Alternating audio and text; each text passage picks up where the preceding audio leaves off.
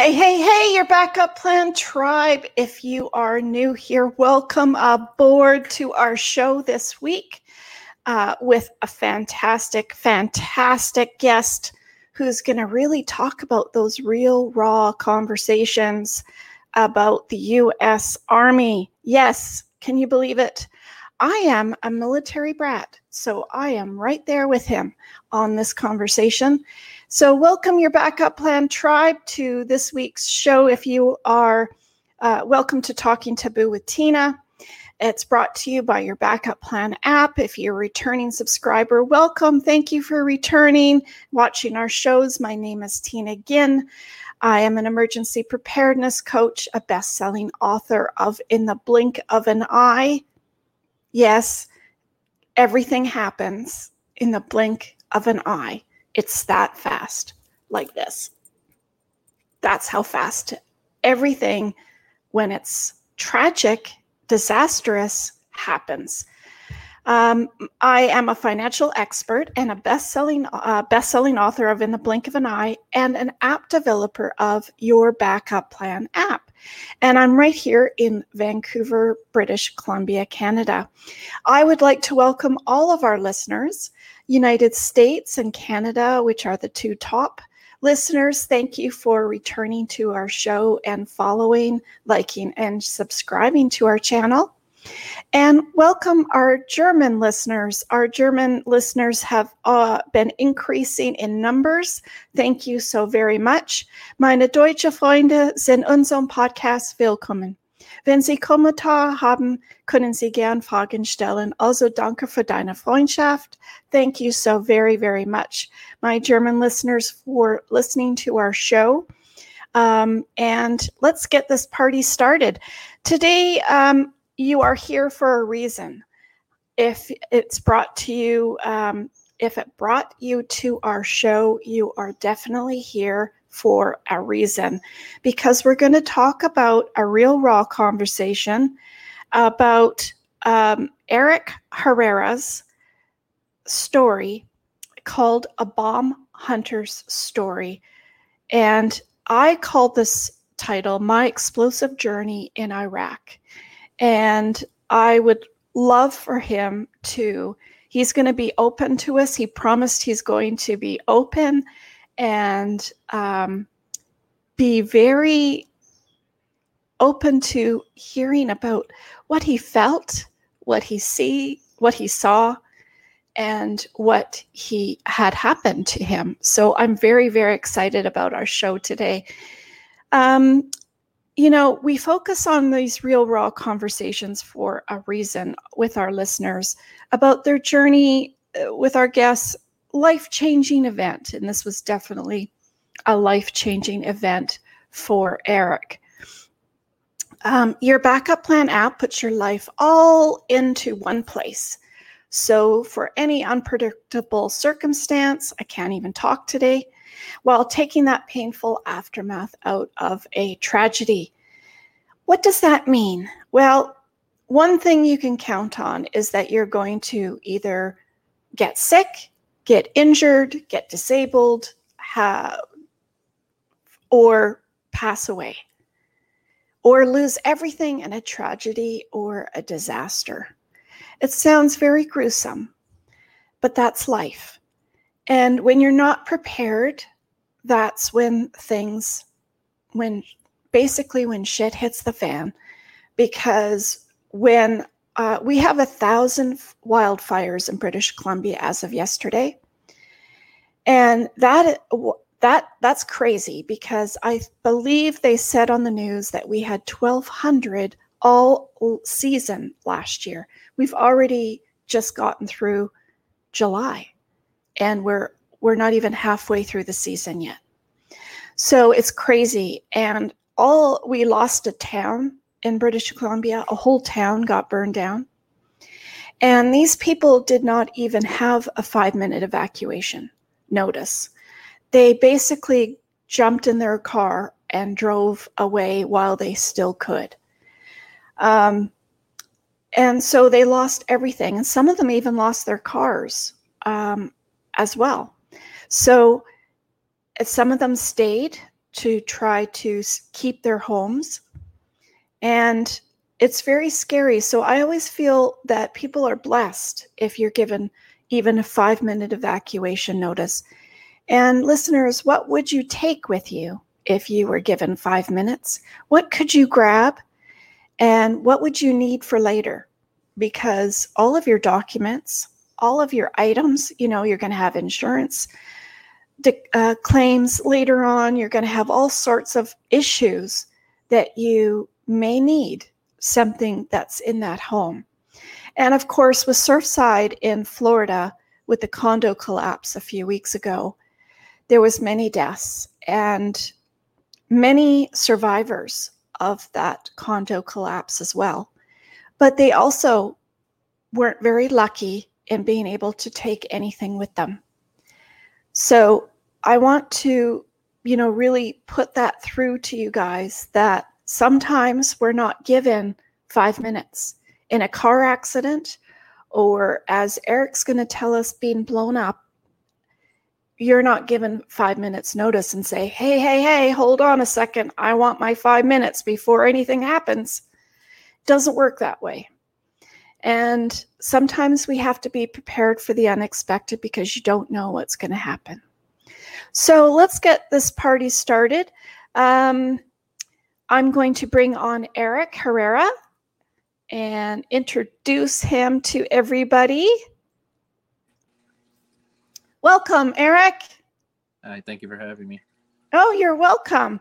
I'm so excited for this show. As you know, I'm a military brat and grew up for 30 years with my dad's years in the force, in the Army as well. And so I know some of the lingo only because the guys that used to dance with me would ask me who my dad was before they would dance with me. And I always used to, basically, okay, let's go. Let's not tell them the truth because then they won't dance with me. So I did my time in Germany, and I understand that you did too. And I'm so excited to hear your story. Eric has been out of the military now. He's a U.S. Army veteran. He started as a combat engineer and now an author of A Bomb Hunter Story. Very fascinating story of what military life in Iraq War was like. You don't want to miss this story, everybody. Eric shares his experience talking about how he came to join the Army and what he learned from his 2 deployments in Iraq, clearing the roads for IEDs, which are improvised explosive devices, on how he handled reintegration into civilian life, which is really tough for a lot of military guys, because you almost have to find what you're good at, what you know from being in the military, to what you can do in the outside world. And sometimes that's a little bit difficult. So when Private Eric Herrera began his military journey, he started at the bottom like they all do. Basic training gave him the courage to do things. Basic training in military life, and I understand in the RCMP as well, in the police force in Canada, is very similar, where they really yell and scream at you. But I'm so excited to hear your story, Eric. And do you want to start from the beginning of when you first joined and tell us all how that journey went for you?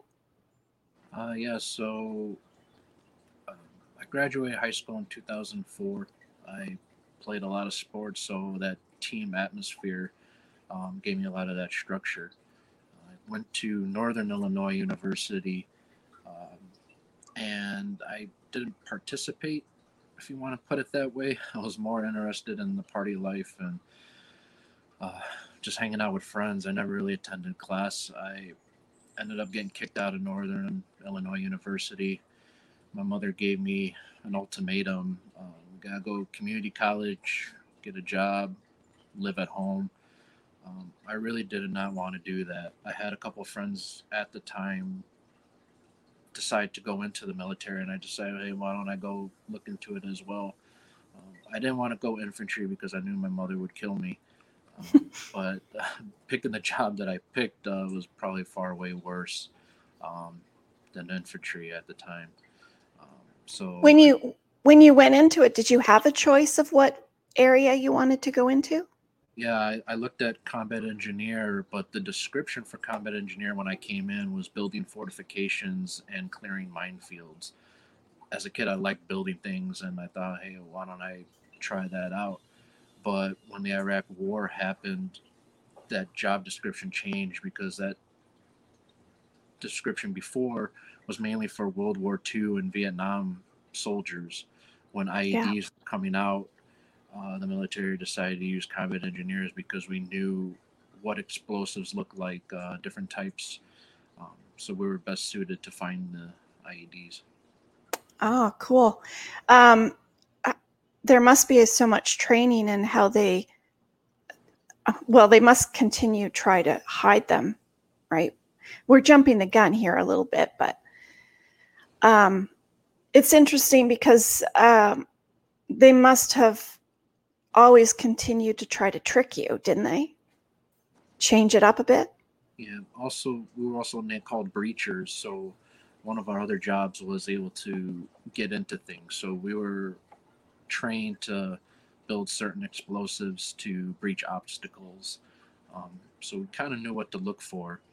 That was one of the main trainings. But yeah, trying to trick us, the different things that they would use to build these IEDs were somewhat impressive, and the ingenuity behind it was a little bit scary.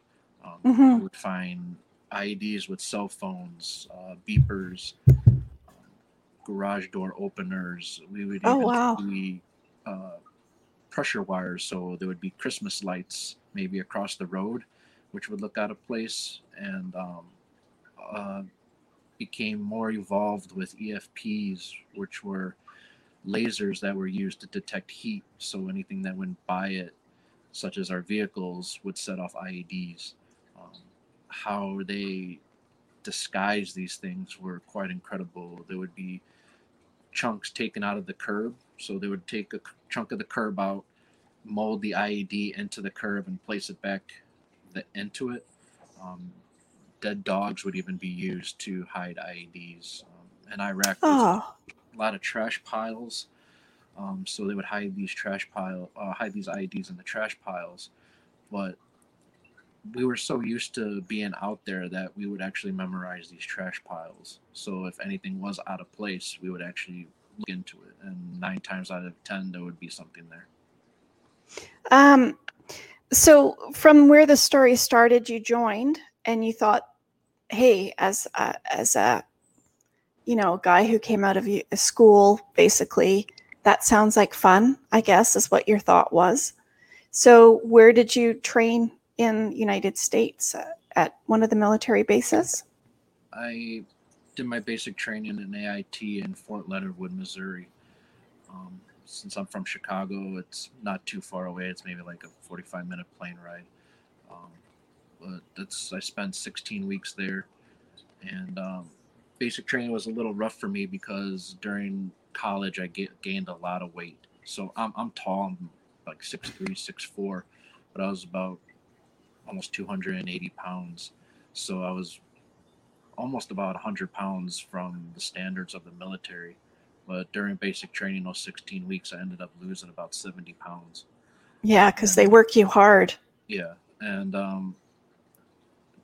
I built more confidence being in basic training, and then they gave me my decision to join a duty station. So one of them was I picked Germany, and ended up in Schweinfurt, Germany.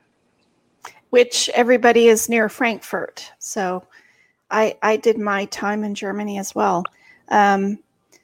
I was just south of Frankfurt, but used to go to the Army base a lot, the American Army base, quite a bit. Theirs was always bigger and better than ours. Canadians never really had too much. We were always the helpers to the Americans. We were never really even now, what do we have? One Navy ship and a few planes? I don't know. But we don't have much compared to what you guys have. So it took you over to Germany for more training, I assume. You were over there for twice or once? Yeah, so I ended up in Schweinfurt fall of '05. Um, the unit was just forming, and it was one of the last combat engineer battalions. So the battalion's made up maybe about 500 soldiers. Usually, combat engineers are distributed between squads to infantry units, but we were one of the very last combat engineer units. So a lot of soldiers from Bamberg, Würzburg, I think Nuremberg as well, and us new recruits coming in from the States all came to Schweinfurt because uh, that's what they were gearing up for our deployment. But we kept on getting pushed back from our deployments, and it was getting a little bit weird. But um, there's reasons behind that we found out later on. Mm. And did you do the training before you went to Iraq then in Germany for preparation? Yeah. So yeah, the big training base in there is Hohenfels and Grafenwehr. Now it's a big hub for U.S. installations, but yeah, the Grafenwehr and Hohenfels are up in the mountains. So it was a little bit nerve wracking because every time we would go train, it'd be in the middle of winter. So it's negative 10 degrees, and we're training to be in an environment that's 100 plus degrees. So it was kind of hard to replicate what we would do. Mm-hmm. We made best of what we had. How about the training with keeping up with the electrical part of what they could keep doing with these explosives? Did that assist you in Germany with trying to train for that part? Yes and no. A lot of IEDs that we would practice with were from artillery shell rounds or mortar rounds, but the ingenuity behind it all, I mean, there was even chlorine bombs, propane tank bombs, and it wasn't until we got to Kuwait we did some training, and we were actually trained by English and Canadian soldiers with the equipment that we were going to have to use during our deployments. So the Canadians do know something. So what about, so you went from Germany with the training, and then did you come back to United States and then go to Iraq, or did you go right from Germany to Iraq? I was a brand new private, so I didn't have the time to go back. But since we got delayed more and more, there was a time period where I was able to go back for maybe about a week and a half before the deployment, because we didn't end up deploying until almost the end of summer, beginning of fall of '07, or no, sorry, of '06, which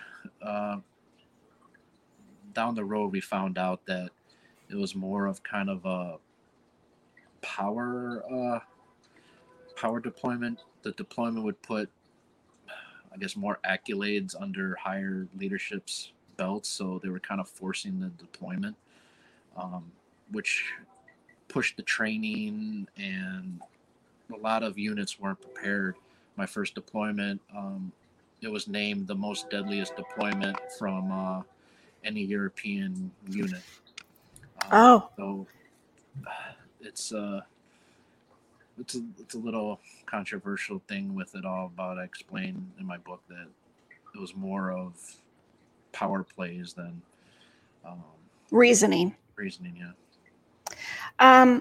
So you flew over to Iraq, I guess, and you arrived. Did you go somewhere else? Like, did you have a couple stops before you arrived in Iraq?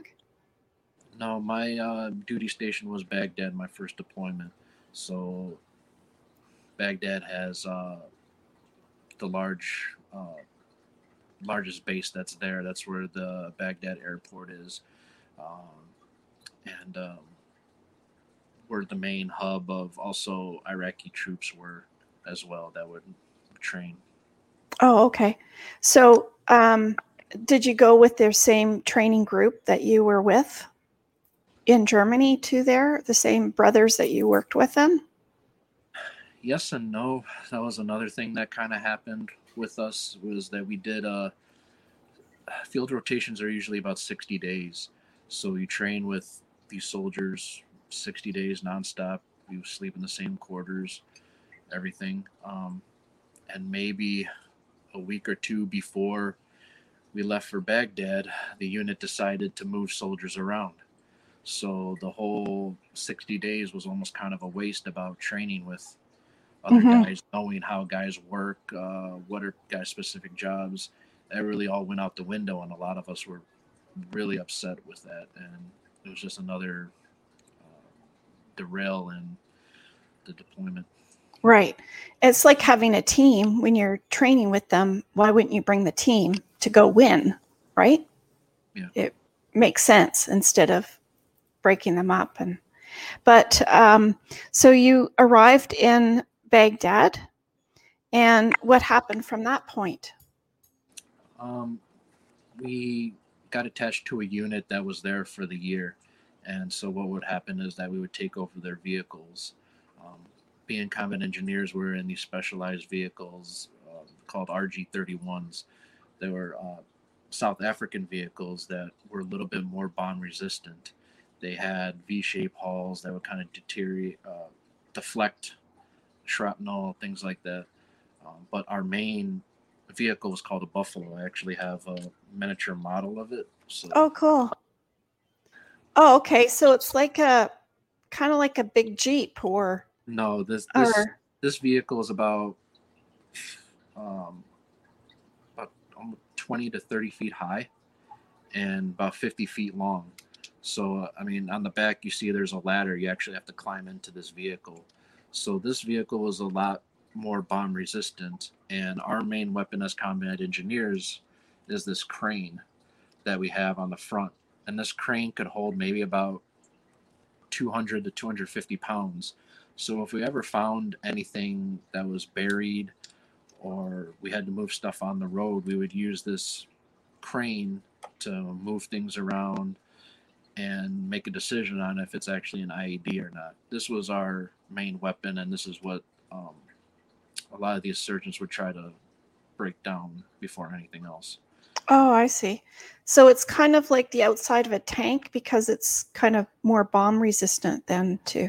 Yeah, and I'm getting a little bit ahead. As my second deployment came, they developed more armor for these vehicles and to help protect them more.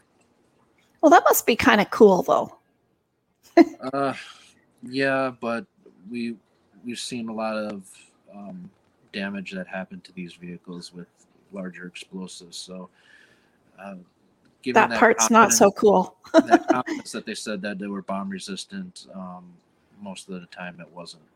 Oh, So that's why we ended up losing a couple soldiers my first deployment. oh, I'm sorry to hear that.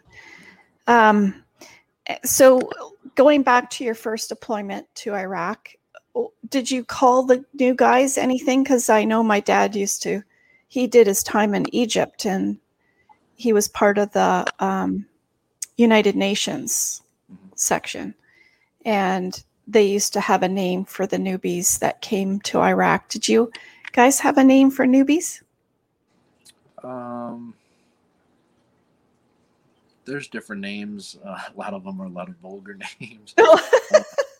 So yeah, it's they would, if there was new guys that actually came in while we were deployed, they would get most of the crap details or had to put in the most work because they were fresh. So Kind of like when you go to a team, the newbies get all the shit jobs, I guess, basically. yeah, pretty much, yeah. Yeah. So you landed in Baghdad. This must have been all very, very eye-opening for you because you were really new at this. What was your feeling?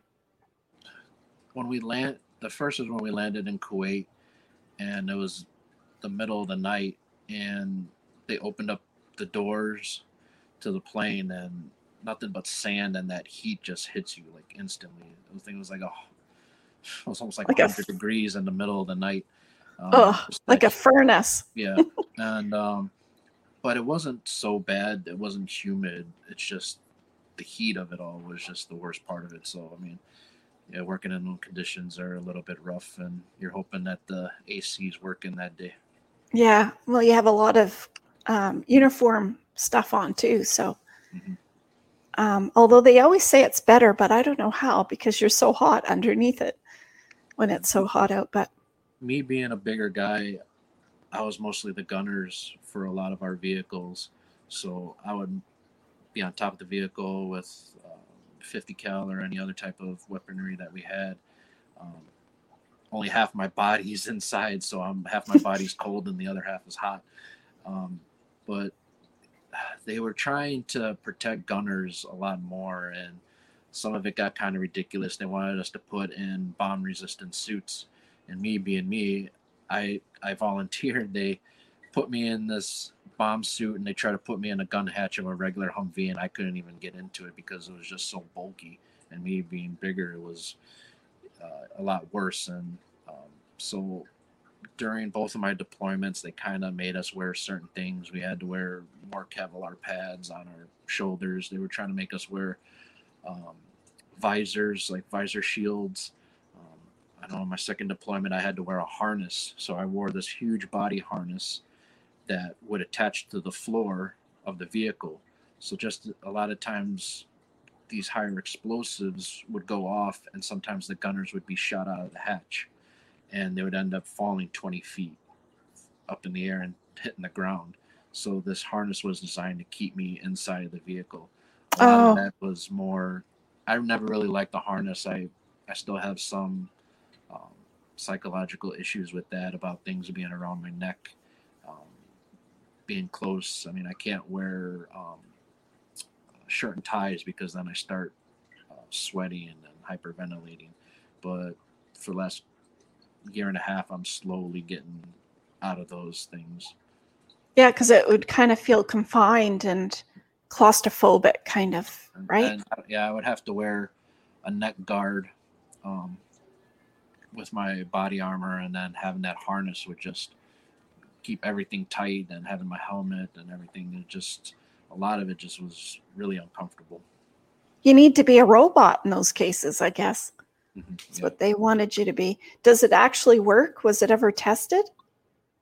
Does it? Uh, it would restrict a lot of movements because I would be attached. So it's kind of like a seatbelt.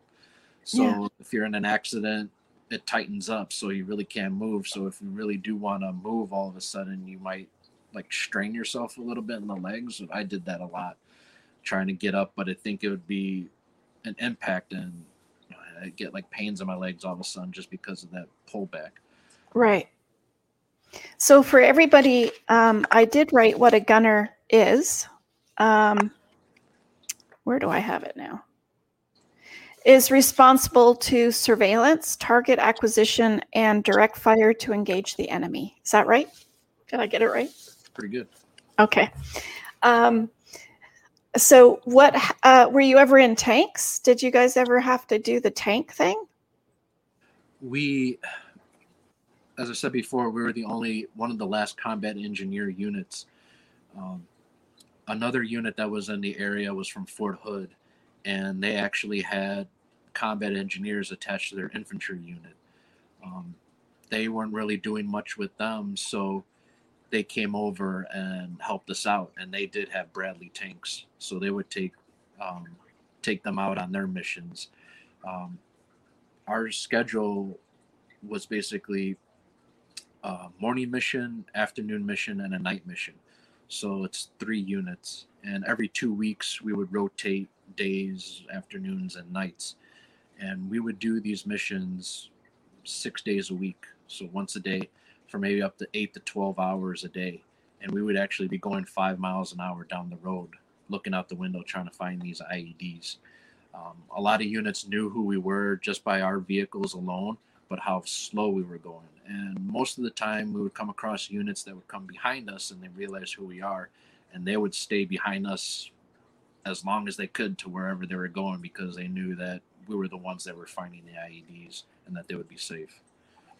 Was there regular people around? Like regular Iraqis and In Baghdad, yeah. So I mean, they have their main centers and some suburbs and things like that. But yeah, there was constantly people around. but you don't know where the bombs are going to be, do you? No, we don't. So even if you're in town, you don't know if you're set up or not. There are subtle signs um, that we would notice um, if the area was just completely flooded with people.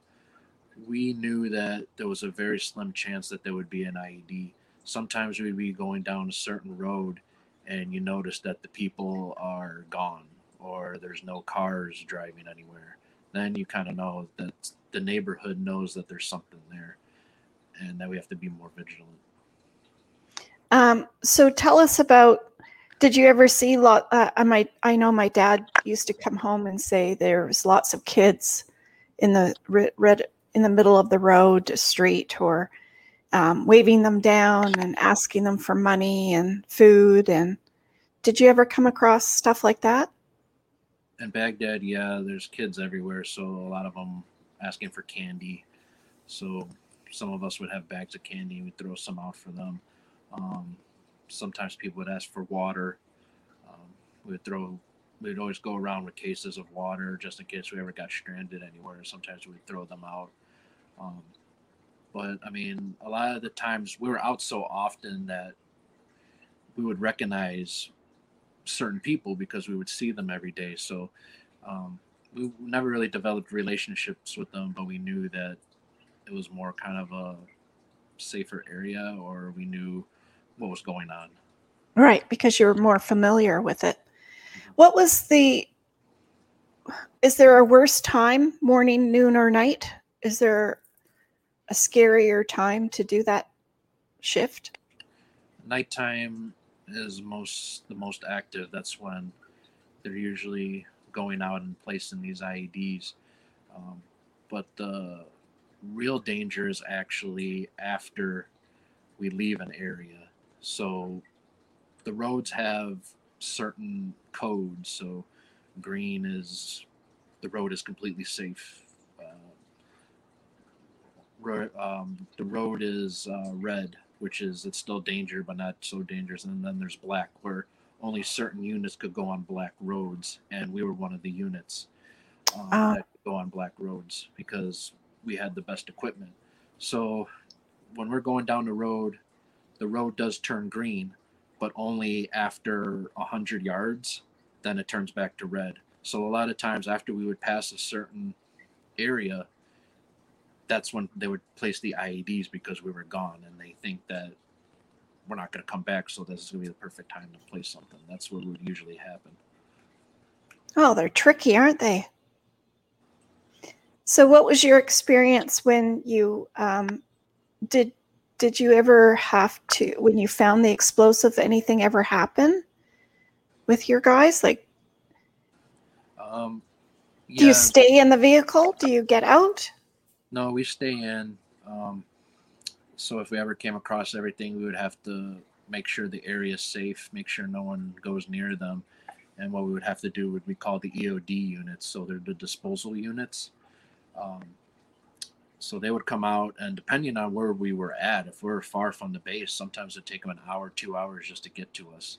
So as the deployment was going on, we were finding more and more IEDs, and we requested that these EOD units come on mission with us. And a lot of them, they were really against it because they didn't even want to be out there. But I mean, well, we're going to call you out here anyways, so might as well come with us and get it over with. We never went more than 2 days without finding something. Our unit alone found 126 IEDs, and that's not including the ones that were fake or the one that had blown up on us. Wow. So, when did you find the one that blew up on you guys? In your Uh, first deployment to Iraq or your second? uh, our first, so it was happening so often that um, me myself, I've been blown up twice, but a lot of my fellow soldiers have been blown up 3, 4 times.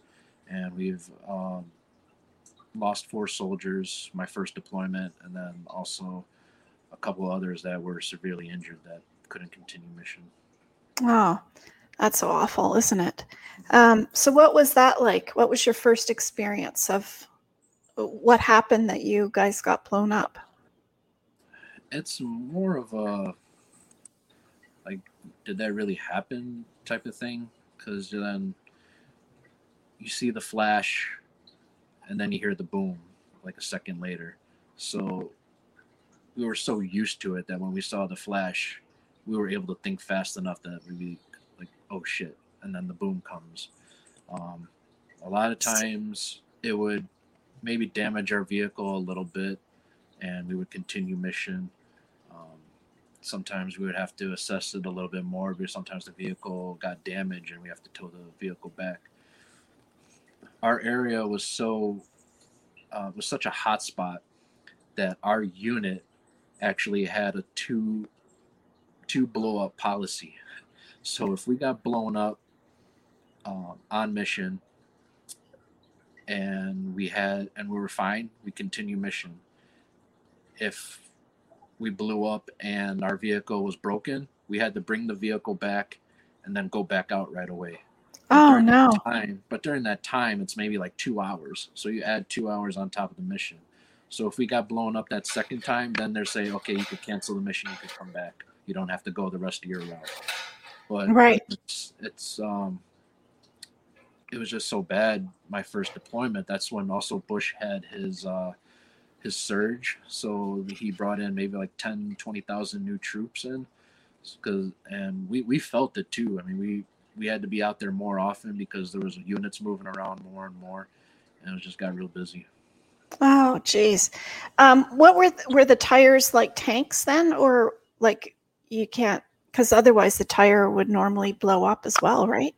No, the tanks have the tracks, and so yeah.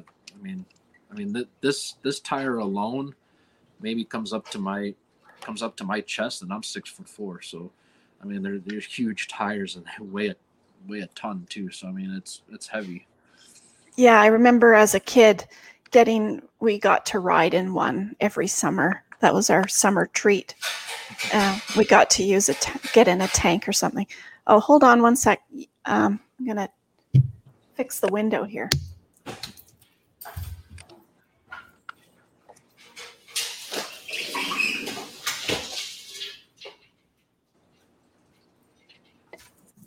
Too much noise out there. All right. So we only got the fun part of riding in one. We didn't have to worry about bombs or anything. So when you heard it, you didn't see it first, obviously, but sometimes you did pick up on it. And did you use laser and everything like that to find them?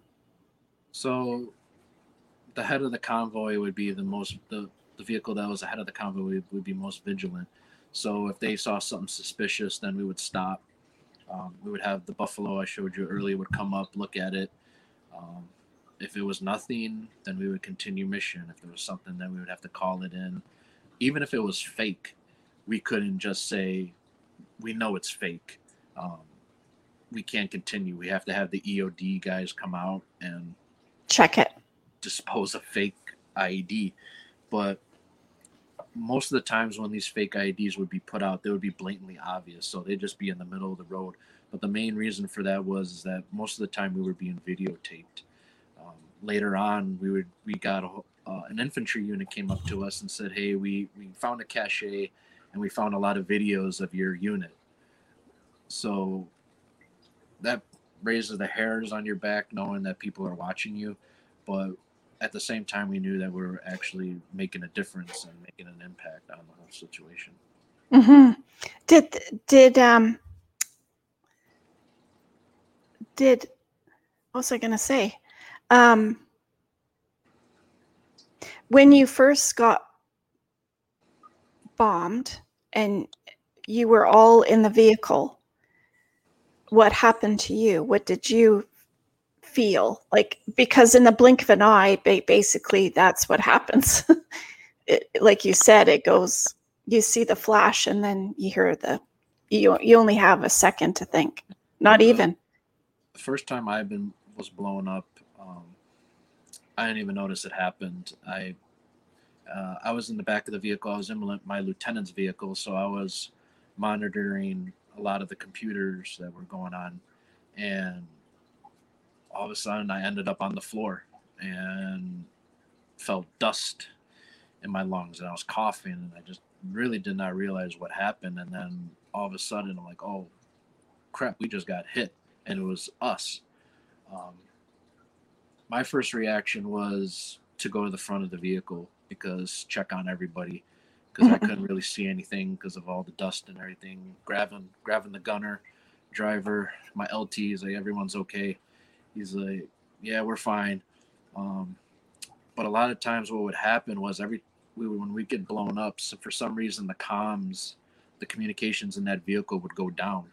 So other vehicles that were trying to get in contact with us they couldn't hear us. It was what happened was most of the time. So then we go through our procedures of thinking mass casualty because no one is answering. So all we see is the vehicles moving along the windows. They're trying to look in. I try to get to the back of the vehicle because actually for those RGs, the only way in and out was the back door. So I had to open up the back door, try to give the thumbs up best I could that we're good. But a lot of the times when we did get blown up and we didn't have any injuries, it was always the guys that would see it, and then all of a sudden they think, okay, we better stop, and all of a sudden it blows up.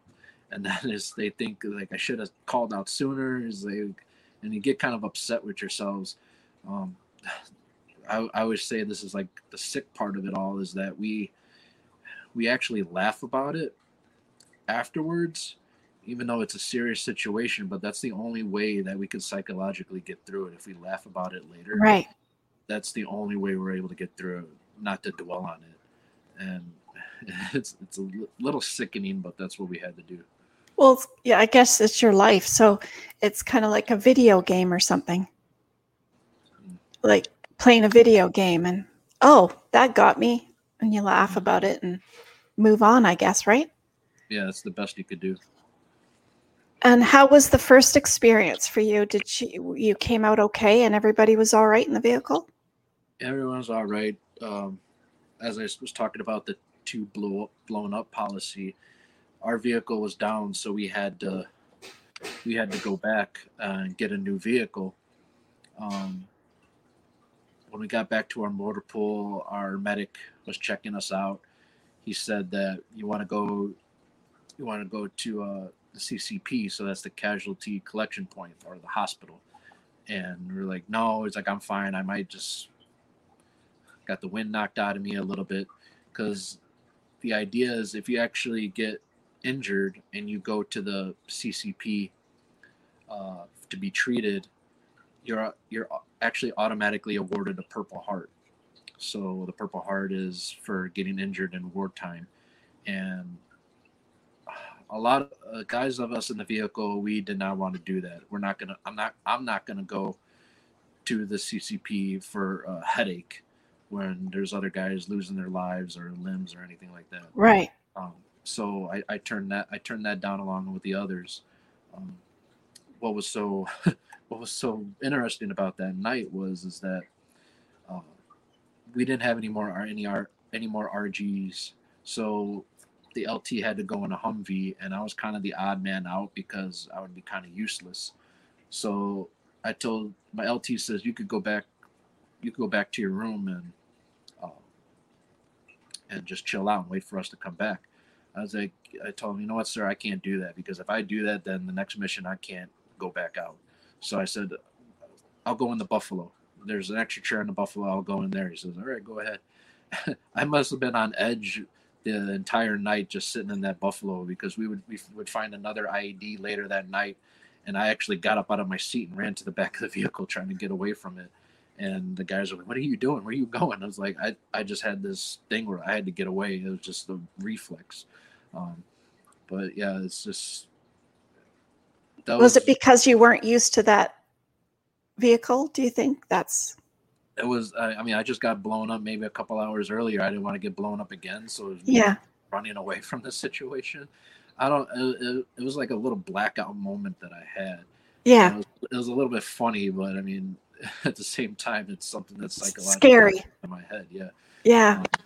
But yeah, that the rest of the night I was kind of like sitting in the chair, just a little nervous, but I knew I had to be out there because if I didn't go back out there, I would have been even a worse wreck. Mm-hmm. Yeah, because you'd be wondering, because they are your family, aren't they? Really? Yeah. When you're there. Did both of those bombs that hit you, were they in the first deployment, or was that in your second? That was my first deployment.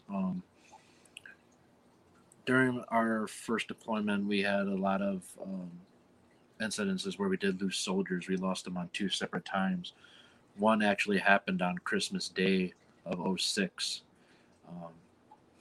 It's still a little bit upsetting now from a lot of us because we were actually protesting against it. Why are we going out on Christmas Day? No other units in the area were actually out that night, and they were telling us that we had to go out there. So we were kind of, well, what's the point of going out there if there's not going to be anybody there? Right. But they insisted we had to go, and so we went. That night we ended up getting hit by an EFP that I told earlier. So the EFP is a laser that detects heat, and in these EFPs there's like these copper cylinders that are maybe about 12 inches in diameter, and depending on how they make it, they could be between 3, 4. We've seen some up to 12, but this one ended up being 3, and it hit our front vehicle, and we lost our gunner, the driver, and the TC, so the guy that was in the front of the vehicle. Another soldier was in there. He ended up getting severely wounded. He ended up losing vision in his eye, and a lot of shrapnel in the arms and legs. But that was kind of the first,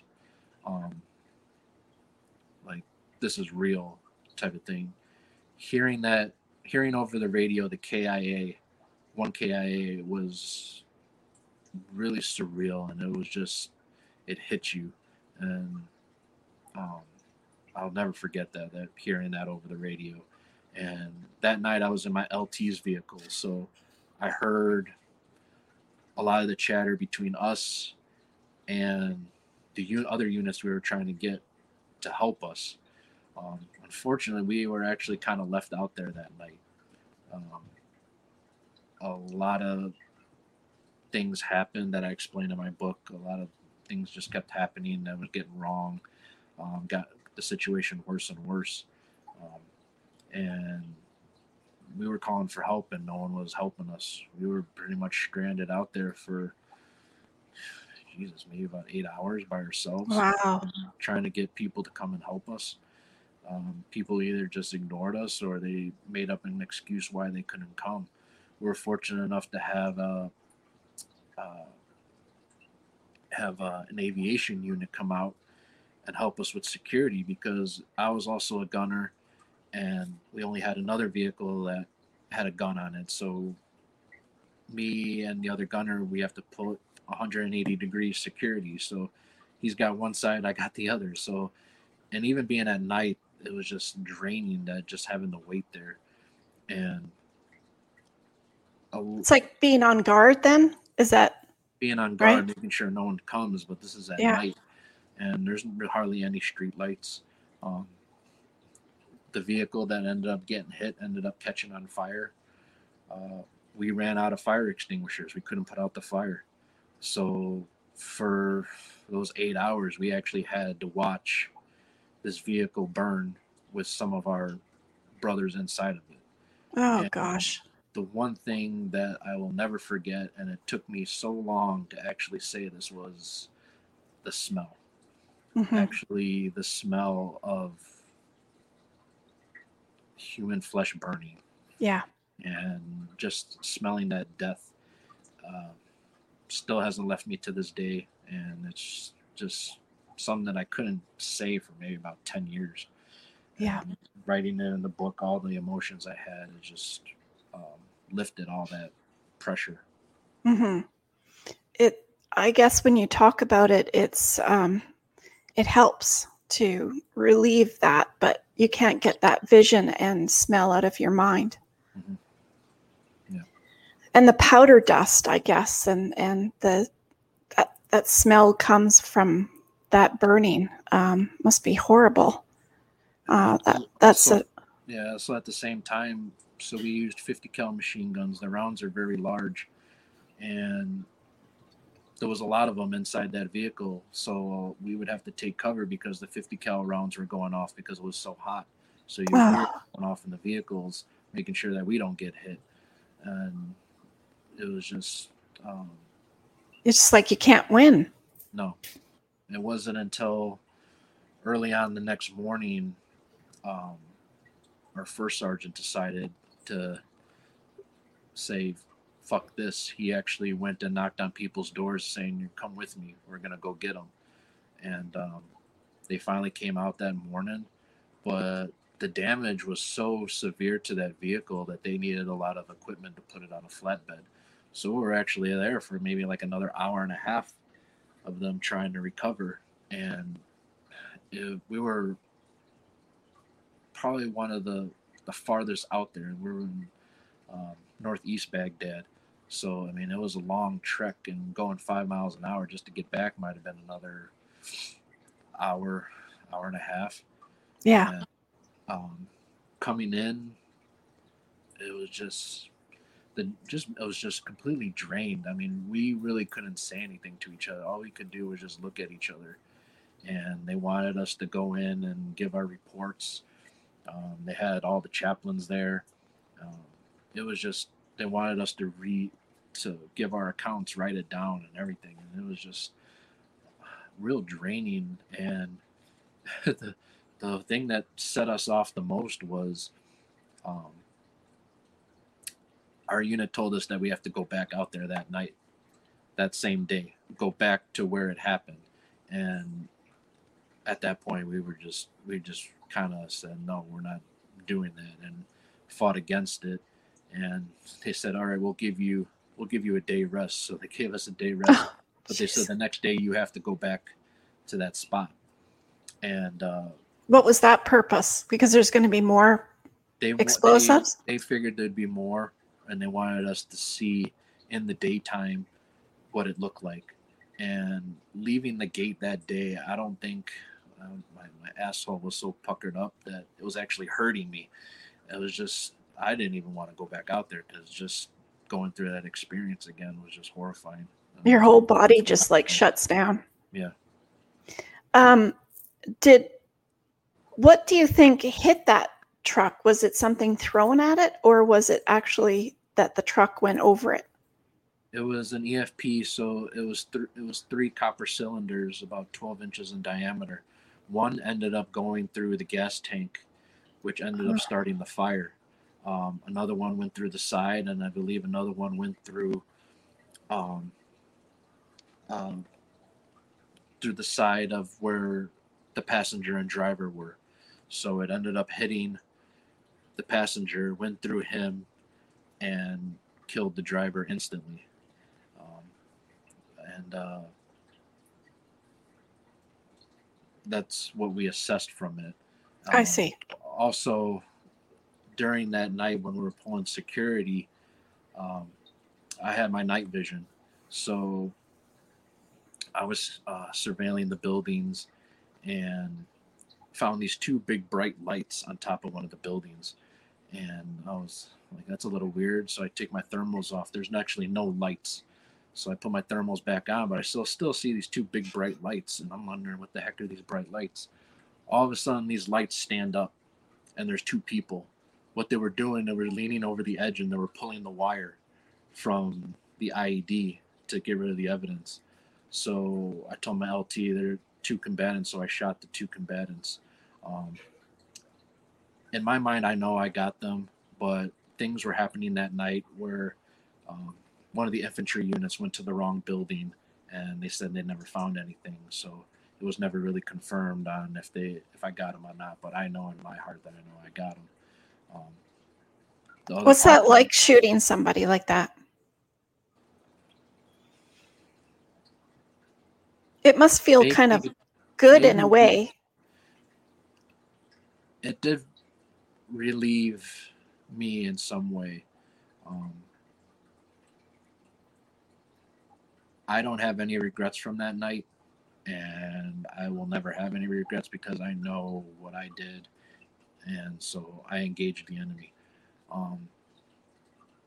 If you asked me that question before the military, I might have a different answer, but being in, it's something that we were trained to do, so yeah, it was really just second nature at the time. Especially after having hurt some of your guys, you're just like, I'm gonna get them. Yeah, and but what troubled me most is that a lot of the families of the soldiers that passed never actually really knew what happened that night. They were told snippets. I was under the impression that they actually got a whole report of what happened because we had to actually write the reports. I was told that they never got any of that. They just said maybe like a brief description of what happened, and it was cause of death by IED strike. So they never really knew what happened, which kind of made me more upset and was one of the reasons why I wanted to write it. Even though I gave my account of what happened and they didn't want to say the truth, well, I'm going to tell the truth. I'm going to tell you what happened. Mm-hmm. You like it or not, but as I said, you're going to have to answer for something, a lie that you might have told. I'm not going to lie. Yeah. So would Afghanistan be kind of the same, similar story as where you were? Afghanistan would be a little bit more different. I mean, there are cities, but a lot of what was going on was in the middle of nowhere. So a lot of the IEDs would be deep buried IEDs. So they would be buried deep under the ground. We rarely had that because we were actually on concrete streets. There might be an occasion where there might be one that they hide underneath a sewer and hide it underneath. We've only had a couple occasions where that happened. It was never really happened to us, but it did happen to some other units. Did they ever hide something like explosives around women to draw them? We never came across anything like that. We were always afraid, as I said, that they would put IEDs in dead dogs. Mm-hmm. And it was kind of obvious that there was something in them because you got this dog that's inflamed. But we were always afraid they would put IEDs under dead people. I mean, there would be a lot of occasions where we would come across civilians that were lying in the road that were killed by insurgents or just because they talked, said something or something. You never know, I guess. Yeah, that, and a lot of times we would come across kids. I know an incident we came across a schoolyard. A sniper ended up shooting a kid in the playground area before school, and all the kids were standing around. One of the rules is that U.S. forces weren't allowed to touch, lack of a better word, dead Iraqis. It was considered in the Muslim religion that if a non-Muslim touched a dead Muslim, it was considered desecrating the body. So the best we could do was report it and have the authorities come. But sometimes these bodies would be left there for maybe days.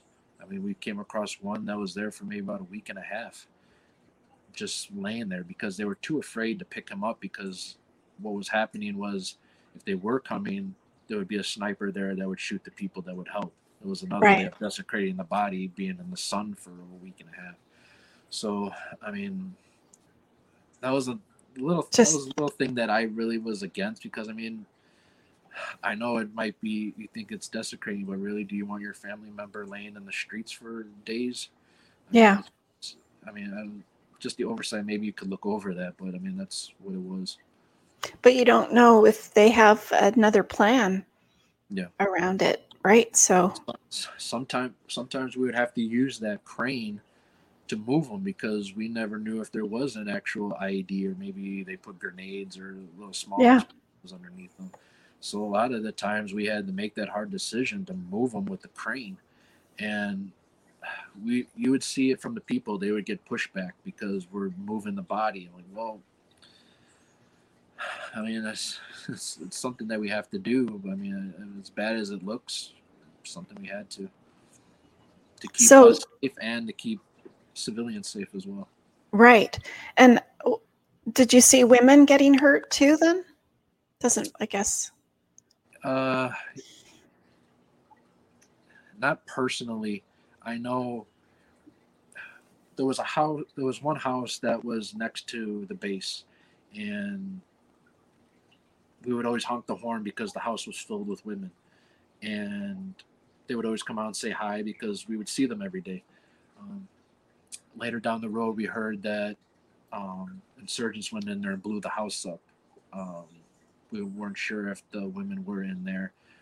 There was also another thing. There was a lot of schools where women, like high school age girls and college too, were going to the schools.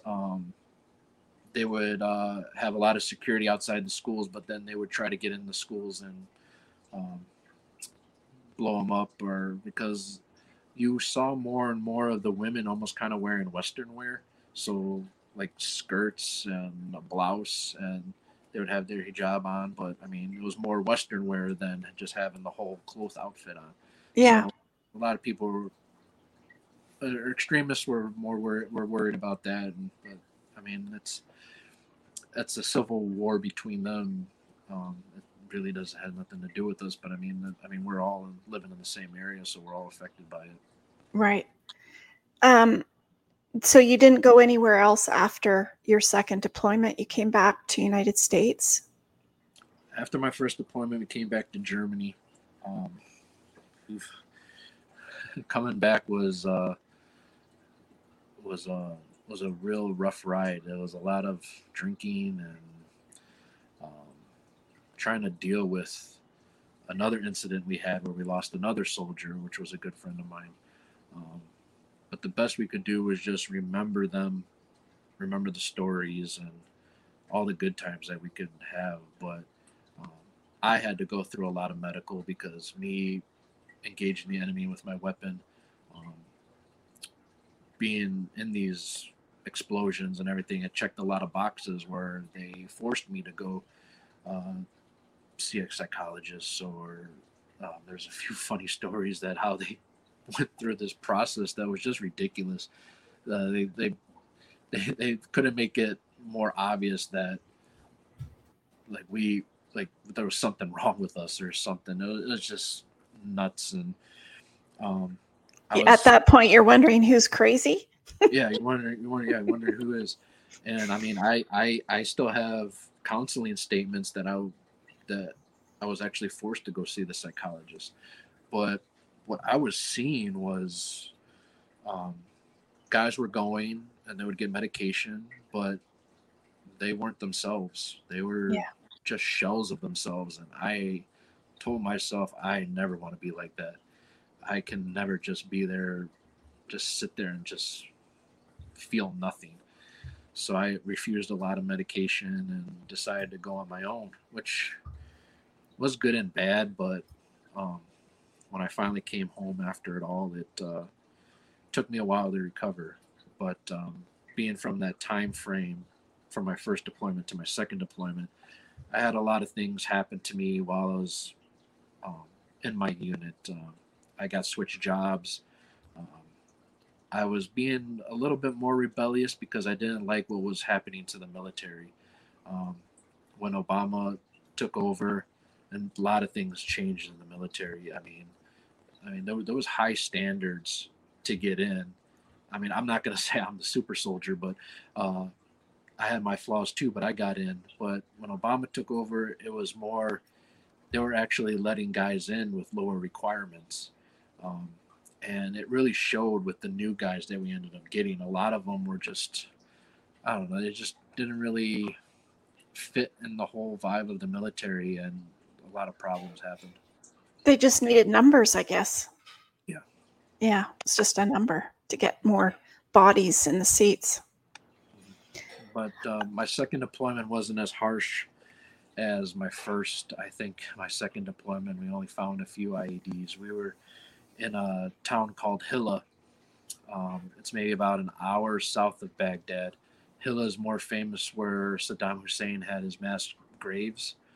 Um, so the town was really decimated, and when we were there, they were really trying to rebuild it, get things back to normal.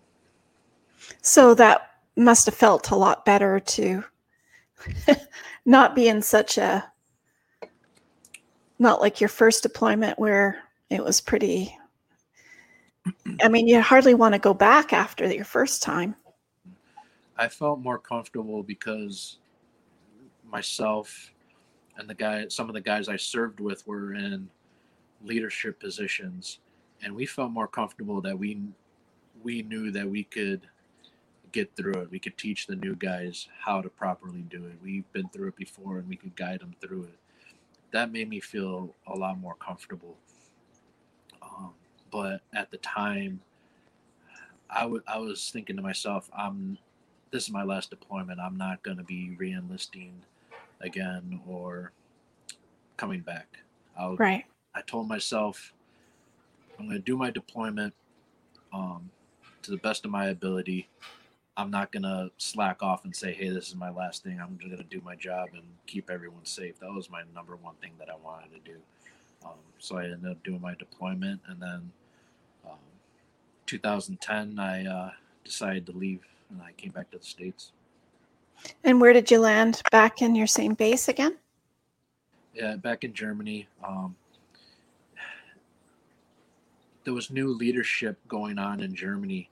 A lot of the units were being moved to Grafenwehr. As now Grafenwehr is the main hub for all the units that was there, because now the base that I was at was sold back to the Germans. So all the U.S. forces are now in Grafenwehr and Hohenfels right now. So they were making that transition to move everybody there. But I stayed in Schweinfurt because I was ETSing out.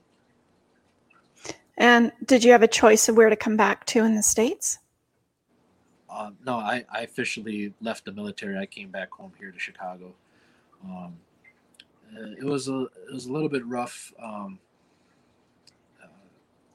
had a plan in place, but I had a lot of hearing loss. So jobs that I was lined up for, I got denied. I wanted to join the Chicago Police Department. I got denied because of hearing. I tried to join TSA. Again, I got denied for hearing. So the plans that I had kind of backfired on me, and I was kind of like, oh my God, what am I going to do now? So I did some odd jobs, and says, you know what, I got my GI Bill. I'll go back to school. I decided I got my 4-year degree in business administration. Military paid for all of it, so I really didn't have to worry about that. And I ended up getting a job in property management. But during those 10 years, I did struggle a lot with losing my brothers. So I tried to find certain things to cope with it.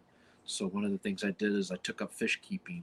I kept marine saltwater tanks. It's Cool. a rough hobby, but it kept my mind off of everything else. And it was rewarding too. I get to see my fish all the time. I mean, I even build my own tanks. Oh, wow. Scratch. So I mean, I built myself like a 500, 600 gallon pond by my to get bigger fish. It was just something to keep my mind off of what I had to do. But in December of 19, I actually had my final breakdown in my kitchen. All the emotions that I had just came flowing out of me, and I felt so much better. And over the next month, I was just healing. I was um, feeling better about myself because I wasn't holding that stuff in. I decided, you know what, hey, how about I make some videos on what I went through? Mm-hmm. Me being, I'm not so social media savvy, so I wasn't sure how I was get those videos out there. Um, and then the pandemic hit, and I says, you know what, how about I just start writing? So I just started writing more, and the more I was writing, the better I felt. I didn't have to have all that um, anxiety and pressure in me anymore. I was putting it on paper and leaving it there. And after I finished the book, I just felt so relieved that I did not have to keep it in anymore. It's all on paper. And that's why I decided, you know what, hey, I'm just gonna publish one Talk more. about it. Yeah. Write about it and talk about it. Good for you.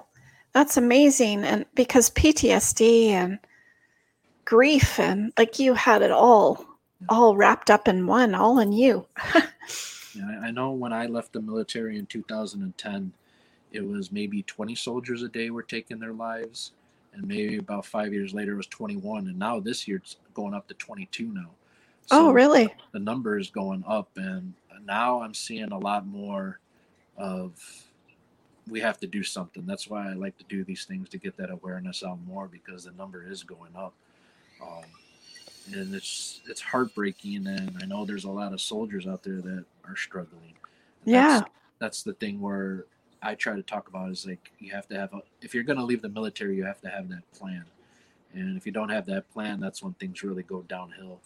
And I was fortunate enough to recover from my plan, but a lot of soldiers are less fortunate. Well, they don't even think of a plan to start with, so. No. They just figure I'm going to get out and I'll be free of this, but then when they come back, they're like, oh, what the hell am I going to do? You know, so it's rough. It's like when people, well, it's not really like when people retire, but sort of because they think, oh, they can finally go and do this and they can go do that and they can travel. And but then that kind of gets sick after 6 months and then they're lost to know what to do. So yeah, do they have a very good system for when you get out to what they can help you do? What I experienced was not really. After I left in 2010, I was an inactive reserve. So I was in the military for maybe about 3 years after that, but technically I wasn't. I would have to report like once a year saying, "Hey, I'm here." Um, so um, the resources that they were giving, it was just maybe like a pamphlet to say, "Hey, call this number." And sometimes you never even get through, or they tell you, "Hey, just go to the VA hospital," and you gotta wait 6-7 months for an appointment because they're all backed up. Yeah. And resource centers are far in between. When I was back at college, I was going through the library and I came across a table with a lady there that said Veteran Resource Center, and I was like, okay, maybe I should just go look at this. Started talking with her, and she was telling me that their office was about 7 to 10 blocks away from my house. I Oh, knew this resource center was even there. And I was more upset about that because I'm like, well, why didn't I get the information to know that these actual resources exist? Um, so I ended up I went one day and they said we could have some therapy sessions if you want some group talks. I was like, okay, well, I started telling my story and I just felt completely nauseous after speaking um, with the counselor, and he says, you know what, I'm not ready. I might come back some other time, but I can't do this. Um, I never went back, but I wish I did, but I wouldn't have been able to have this breakthrough that I have. right. But I was more fortunate enough because I'm in Chicago. I'm in a very large city, so a lot of these resource centers are already available. A lot of these soldiers are from these small towns in the middle of nowhere, and maybe the closest VA hospital is maybe 2-3 hours away. Maybe the closest resource center is maybe even farther away. Yeah.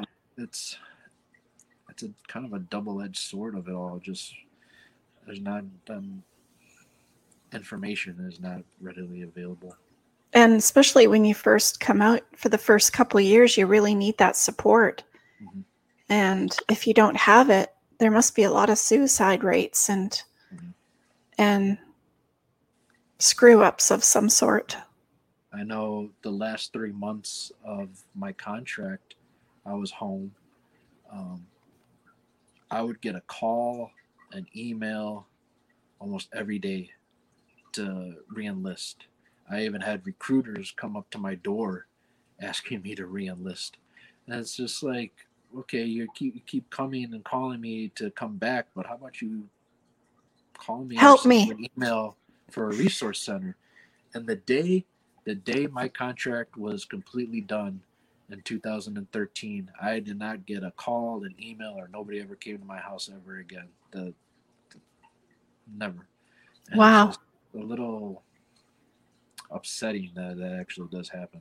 I mean, you want me to come back, but you don't also want to give me the help if I don't want to. But, Right. Yeah, it's kind of crazy, isn't it?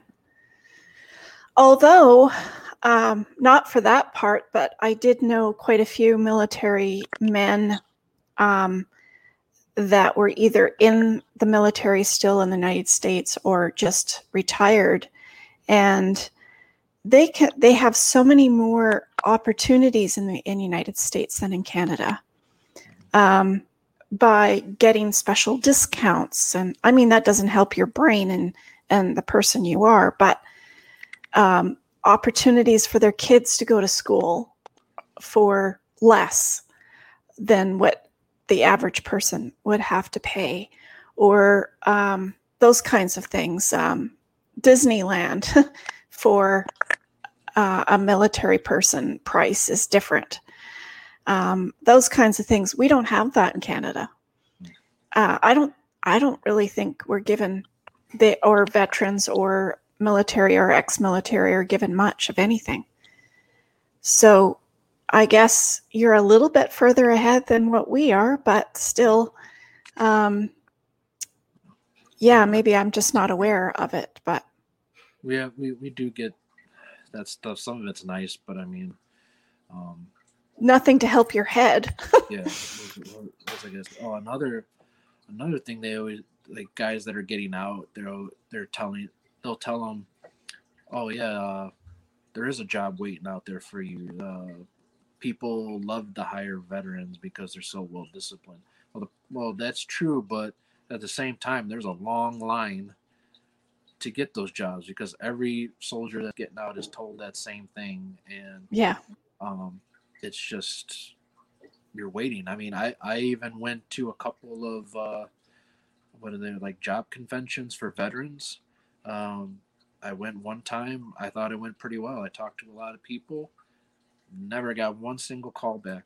I talked to a bunch of other guys. I'm like, hey, you guys get calls? I'm like, no, we never got anything. It was more Crazy, like isn't it? a dog and pony show of it all. Yeah. It's just I might have went to one other one after that and never got another call again. I'm like, you know what, this is just a waste of my time. Yeah. Did you ever want to, because you were in that shooting, kind of being a gunner, are you still interested in going to shooting range or anything like that, or no? I get that question asked all the time.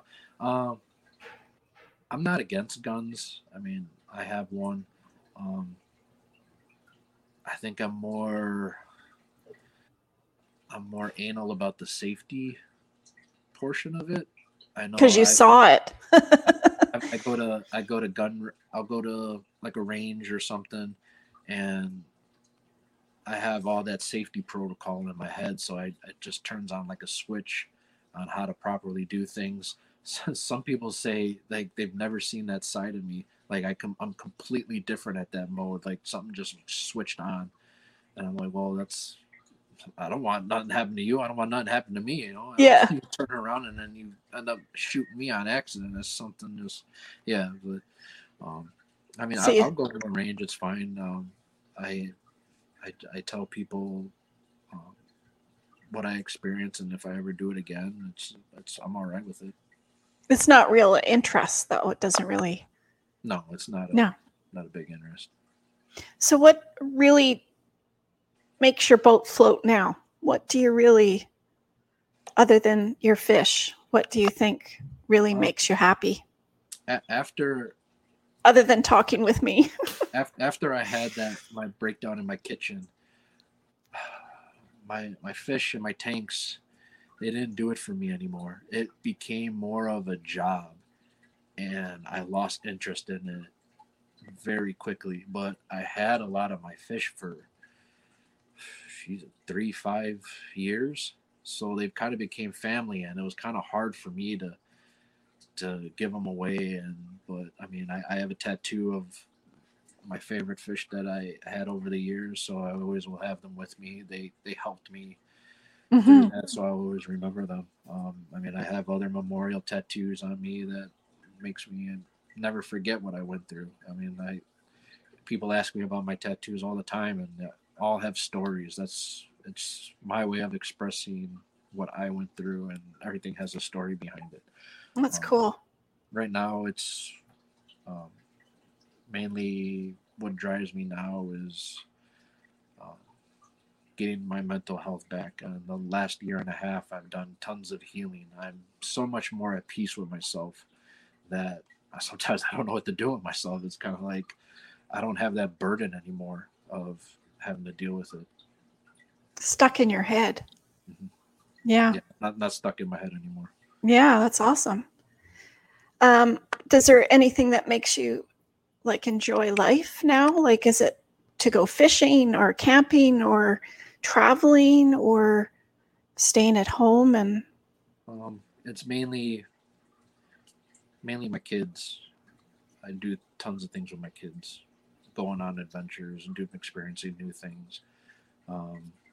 We have the big aquarium here in Chicago, so we go all the time. And oh, cool. So since I don't have my fish here, I could go see fish over there. So yeah, that's other hobbies try to interest me, but yeah, it's mainly work for me. And I don't know, it's just the peace of mind is more of kind of my hobby now. I don't have to dwell on things anymore. So what gets me going. And doing these also gets me going too, to help soldiers, but mostly a lot of family members that don't know how to help their veteran or soldier. So I try to, or husband or wife or spouse or partner or friend. Yep. Do you guys get together still then? Small group of you? Every once in a while. A lot of my friends are in different states, but we keep in contact all the time. I mean, that's maybe one of the good things about Facebook. So yeah, keeping in contact with all of them, and it helps a lot. Did COVID really hurt your healing process? Funny enough, I think everyone was panicking about being secluded inside their homes. Being in the military deployed, that's kind of like what we all did. So it really wasn't any of a change for me. I think I've been in that situation before where being secluded, not being able to do things, I was kind of used to it. So my mindset actually kind of helped in that way. That's good. That's really good. Did you have any last final notes for listeners other than getting your book? It sounds really, really intriguing. Sorry. Do you have a copy there? Yeah, I do. I have one here. There it is. This is it. A bomb. It's a bomb hunter story, my life clearing the roads of Iraq. Awesome. And it's on Amazon, everybody. And it's the links are down below for everybody to click on the link, and you can order one yourself. It sounds very, very interesting, even from a female point of view. I'm very intrigued with, just the story of it all. It's very, very interesting. And from being a military brat, I have to admit that it was hard to come back to a regular civilian life because I didn't fit in. I couldn't talk about anything that I experienced because no one else would understand what I experienced. That's what I found difficult coming back to Canada. I couldn't just jump into university and have a whole bunch of friends, because what I experienced, they had no idea, and I had no common thing with them. So you must have experienced that bit of time where it's hard to adjust. Yeah, friendships were really hard. That was also another thing with new soldiers that were coming in, was that you didn't want to develop these friendships, because if they did pass, I didn't want to feel that same feeling anywhere where I lost a friend or a brother or anything like that. So coming back here, it was a little hard to make friendships because I still had that mindset. I would be more standoffish. So it's a little rough. Yeah. So everybody, his book is now available on Amazon, and what an amazing story. I really felt like I went to a movie listening to you. I just, watched a movie, and you did an awesome job of being vulnerable and having the courage and bravery to really bring that out and share it with others, because I think it's really important, and I know how difficult it has to be for you to do that. So thank you for sharing that with all the listeners. More things I talk about are the different trainings. There were some more incidences that happened with other soldiers that were troubling, and I know I expressed a lot of emotion here, but in there I go through just the physical grind of each of us. It's just not about me. I always say that my story is a small chapter in a bigger book, because there's thousands of other stories out there that have experienced different things and hardships. It's not just about me. That's another thing I wrote. It was to tell our story, because when I tell people I'm a combat engineer, they're not sure what that is. And then when I tell them what I did, it's always the are you crazy? Like, what the heck is wrong with you type of thing.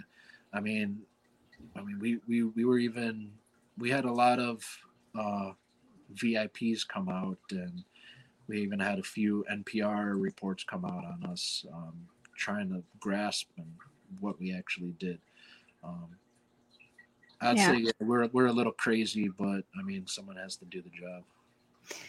Well, it makes us all, the world, go around, I guess. When we choose it, we have to stick with it. Just like if you join a team, you have to join it and put in your time, unfortunately, whether you like it or not. But it's obviously giving you some tools to move ahead of some sort. You might not know what those are yet, but they must be going to happen at some point for you. Yeah. Learn those lessons. I hate lessons of life that we're given. It's like, why did you throw that my way? Why'd you do that to me? So I'm sure we all say that in many ways, but yeah. Well, thank you for being so open. Thank you for sharing that with the listeners, because it's, his book is there for everybody to read it and really enjoy your journey through this, because it sounds like it was an incredible one. And thank you for being so open with us. No, thank you for allowing me to share it. Oh, well, thank you. Well, I don't want to end this story, because it's, thank you, Eric. It was awesome. And I could probably spend all afternoon talking to you some more about it. And asking more and more questions, because the more you talk, the more questions come up. So maybe we could come visit this again and maybe take a different angle on it if you'd like, because it's so very, very interesting. And please take a moment and share and subscribe to our channel, everybody, because we're going to have some more awesome guests like Eric come on our show, and you don't want to miss them. And click on that bell. I have to get my hand out, Eric, because this is my hand to show, and I never seem to get it right. Click on that bell somewhere down there, subscribe, like, and share, and click on that bell. And I have to sing the 70s song, because Ring my bell down below, over there somewhere. And click and subscribe. Thank you, followers. Thank you, subscribers. Thank you. We couldn't do the show without you. And of course, with Eric, no one's Superman, so expect the unexpected. I'm sure Eric felt like he was Superman a few times in his life on that in that unit, because he must have felt like, why was I still allowed to be here when you see your other brothers have their lives taken away? And I think that's probably one of the difficult cases of that why question that you need to overcome. When something tragic happens, you always say, why? Why me, or why them? Or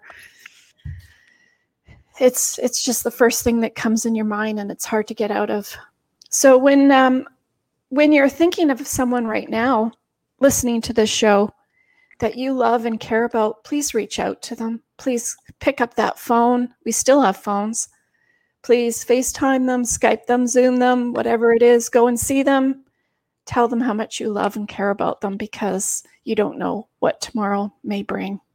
I hope we've inspired each and every one of you and motivated you with Eric's story today. And thank you very much for sharing and watching and listening to our show today.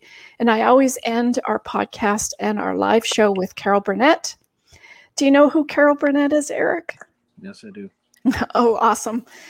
It's hard to not know her, isn't it? Because she's just such an awesome, funny lady that she just makes you laugh. And that's what I try to help people with, is every bad case there's always a silver lining in it somewhere for all of us. So I'm so glad we had this time together just to have a laugh or sing a song. Seems we just get started, and before you know it, comes a time we have to say so long. So long, listeners. Thank you so very much. Danke fürs Zuhören, meine deutsche Freunde auch. Thank you for my German listeners. Thank you for my audience in the United States, Canada, and Ireland. You guys are kicking some ass. You guys are coming up and are listening, and I have to work on my Irish accent. And Swedish too. Sweden, I'm going to have to work on my Swedish accent. If you beat Ireland, I will have to say something in Swedish for you. So I will need some help with that. So thank you, everybody. Thank you for coming on our show today. Thank you. Thank you so very, very much. And until next time, stay safe, be kind, lots of love. Bye for now.